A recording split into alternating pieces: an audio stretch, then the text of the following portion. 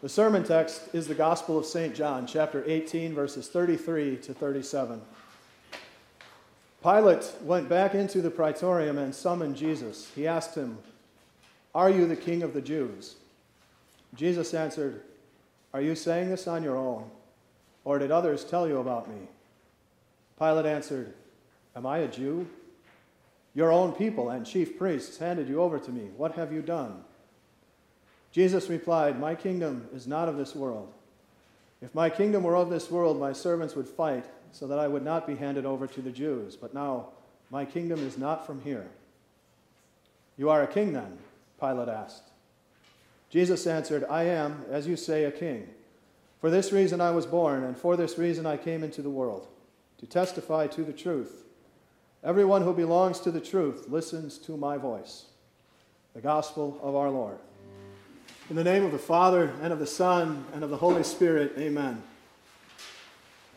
Pilate did not really like being in Jerusalem. He was the governor, but he spent most of his time in a little resort town on the Mediterranean Sea, kind of like the Palm Springs of Israel. And Pilate only went inland to the capital of Jerusalem when he had to. And Pilate had pretty good reason to be leery of Jerusalem, because that capital city was full of people who, from Pilate's point of view, were religious extremists and political wingnuts. There were all kinds of different groups and factions in Jerusalem, and they had, most of them, one thing in common. They all hated the Romans who were ruling over them, and they all wanted the Romans out of Jerusalem, their capital city, and out of their nation of Israel. By extension, they hated Pilate, their Roman governor. They wanted him out of Jerusalem, out of their nation of Israel. So Pilate avoided the capital city of Jerusalem as much as possible. He only went to Jerusalem a few times a year when he felt like he really needed to be there. And one of those times was during Holy Week, the week before Passover. That was the week when Jewish people from all over the world would come flooding, homecoming to Jerusalem to celebrate the Passover. That means now you've got political wackos and religious nuts coming into the city from all over the world. It's like a really dangerous chemistry experiment with all kinds of combustible elements coming together. And that was one time when Pilate knew he needed to be in Jerusalem in person, because things could get out of hand really quickly. He needed to be there to keep things under control. But he didn't want to be there. He was scared to be there.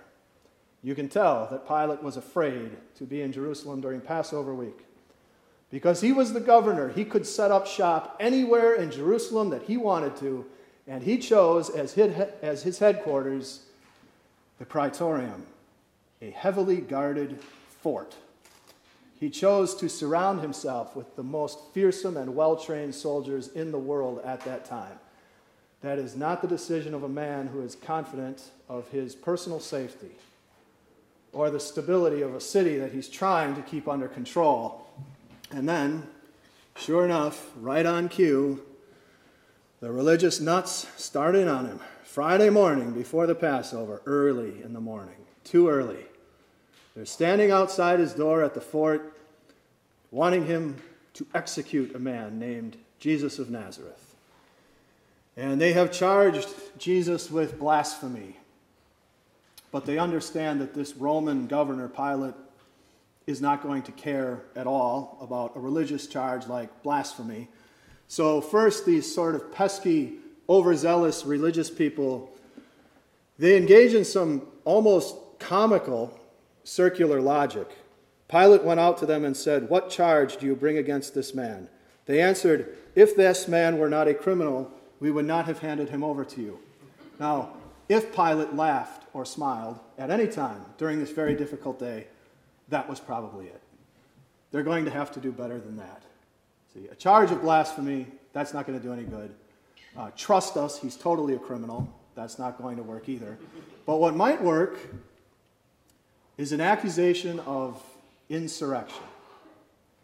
If you could get Pilate to believe that this man is trying to set up some kind of rogue kingdom inside the Roman Empire and set himself up as the ruler of this little kingdom, That could get Pilate's attention, and it might just be enough to get rid of Jesus of Nazareth for good.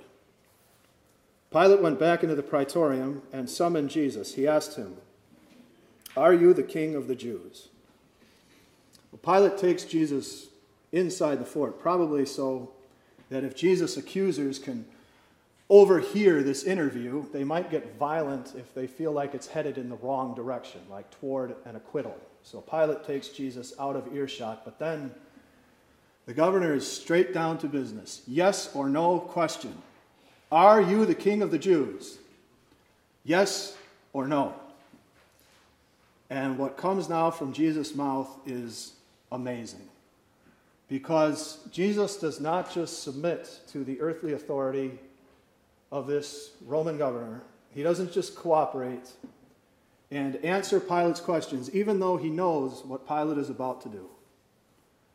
Pilate is about to unjustly send Jesus to the cross to avoid the kind of riot and insurrection that Pilate is afraid of.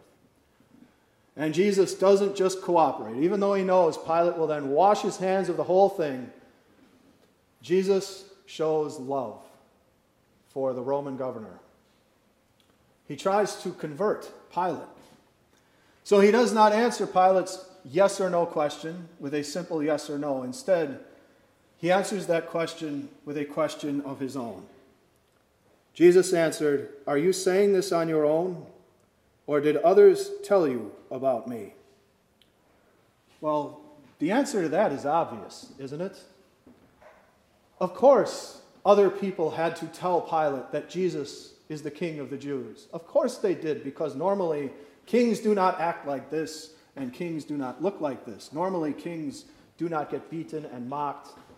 Normally kings do not get tied up and turned in on a charge of insurrection. So of course, others had to tell Pilate that Jesus of Nazareth was a king. But with that question, Jesus also gets Pilate thinking. Because if Jesus is not an earthly king, and by all appearances there is no way that Jesus is an earthly king, then what is he doing wrong? What is it that caused Jesus' own people to turn him in on an accusation of insurrection? He must be doing something, and Pilate can't figure it out. Pilate answered, "Am I a Jew? Your own people, your own chief priests handed you over to me. What have you done?" He's got to be doing something wrong, and clearly he's not trying to set up some little rogue kingdom and make himself king. So then, what is it? Jesus replied, "My kingdom is not of this world. If my kingdom were of this world, my servants would fight, so that I would not be handed over to the Jews. But now my kingdom is not from here." Pilate is thinking on the wrong level. Jesus is not a threat to the power of Governor Pilate or King Herod or Emperor Tiberius. But Pilate isn't the only one here thinking on the wrong level. See, what Pilate said is tragically true. It was Jesus' own people, his own religious leaders, that handed him over to Pilate because they are also looking at things on the wrong level. They are also thinking that Jesus might somehow be a threat to the power of the high priest or the authority of the Sanhedrin. But Jesus' kingdom is not from here. He's not interested in an emperor's throne or a high priest's chair. His kingdom is from another place. But now Pilate's really confused. What other level of king is there? If it's not a worldly king, what other kind of kingdom exists? "You are a king then?" Pilate asked. Jesus answered, "I am, as you say, a king. For this reason I was born, and for this reason I came into the world, to testify to the truth." This is the level on which Jesus Christ reigns. He does not reign from an earthly throne, commanding treasuries and armies, trying to conquer the nation next door, trying to subdue domestic threats. Jesus Christ is the king who reigns from above. He commands and controls the truth. He uses that truth to rule in the hearts of his people. to conquer their spiritual enemies forever. The truth that Jesus uses to rule is his word. It is the same message that Jesus himself spoke when he walked on this earth, the same message that Jesus is still speaking through the mouths of his people like you and me. Part of this truth is hard truth. Part of the truth tells us that we are sinful people who are lost without our Savior Jesus. That on our own we are captive forever to our spiritual enemies of sin, death, and Satan. The other part of Jesus' truth is beautiful. It also is the same truth Jesus preached when he was walking on this earth. It's the same truth he's still proclaiming through the mouths of his people like you and me. God loves all human beings despite their sinfulness. And he wants every one of us to live with him in his heavenly kingdom forever. So God sent his Son, and Jesus came to live the perfect life that God demands from us, to lay it down on the cross as a sacrifice for our sins, and to take it up again on Easter morning. That is the truth of Christ with which he rules, because that is the truth that the Holy Spirit uses to bring us to faith, to set up Jesus' rule in our hearts. And that is the truth that Jesus uses to smash all of our spiritual enemies, sin, Satan, and death, and set us free from them, really free forever. Jesus' kingdom is not from here. He reigns above. He reigns in our hearts with his truth, and he reigns to make us free indeed, free forever from every enemy. That, of course, was not the level that Pilate was thinking on, and it wasn't even the level that the religious leaders of Jesus' own nation were thinking on. But it is the one that Jesus' people think on. We are Christians. We look for our King Jesus to rule in our hearts with his word. We thank our King Jesus for setting us free forever from every spiritual enemy. We are the people who have heard his truth and believed. So now, let's look very closely and listen very carefully to every word that Jesus spoke to finish this interview with the Roman governor. Everyone who belongs to the truth listens to my voice. How much wiggle room does Jesus leave his followers with those words? Everyone. That means everyone, no exceptions. Everyone who belongs to the truth. How many truths are there with which Jesus rules our hearts? One, the truth. No wiggle room there either. Everyone who belongs to the truth listens. And in the original language, it's clear this verb, listen, this is an ongoing, continuing action. Keeps listening, always listens. Now here's the whole sentence, very literally. Everyone who is of the truth keeps listening to the voice of me. Jesus has one singular voice, one truth with which he rules the hearts of his followers. So now I have to ask myself, how many spiritual voices, ideas, messages am I listening to? Of course, if you're alive, you can't help hearing lots of different spiritual ideas and messages and voices, but how many am I actually leaning into and giving my ear? Am I always listening to the voice of the truth of my King? You know, sometimes it's really easy to dismiss a voice, an idea that goes against the truth of Christ, because sometimes it's just so blatantly obvious. I mean, you hear a spiritual idea that's just so obviously anti-Christian that you can just instantly say, that's a lie, forget it. Other times, though, it's a lot trickier, because sometimes these voices use vocabulary that sounds really nice, uses vocabulary like God and Jesus, spiritual and love, but then wrapped up inside these nice-sounding words is a voice, an idea that actually militates against the truth of Christ. That means now I have to do some work. I have to put some effort in and examine, is this voice really the voice of Christ, or is it a lie kind of wrapped up in truthy sounding language? Are we willing to put in that work and examine closely, make sure the spiritual voices we listen to are always the voice of Christ? What other voice might I listen to that goes against Christ's truth?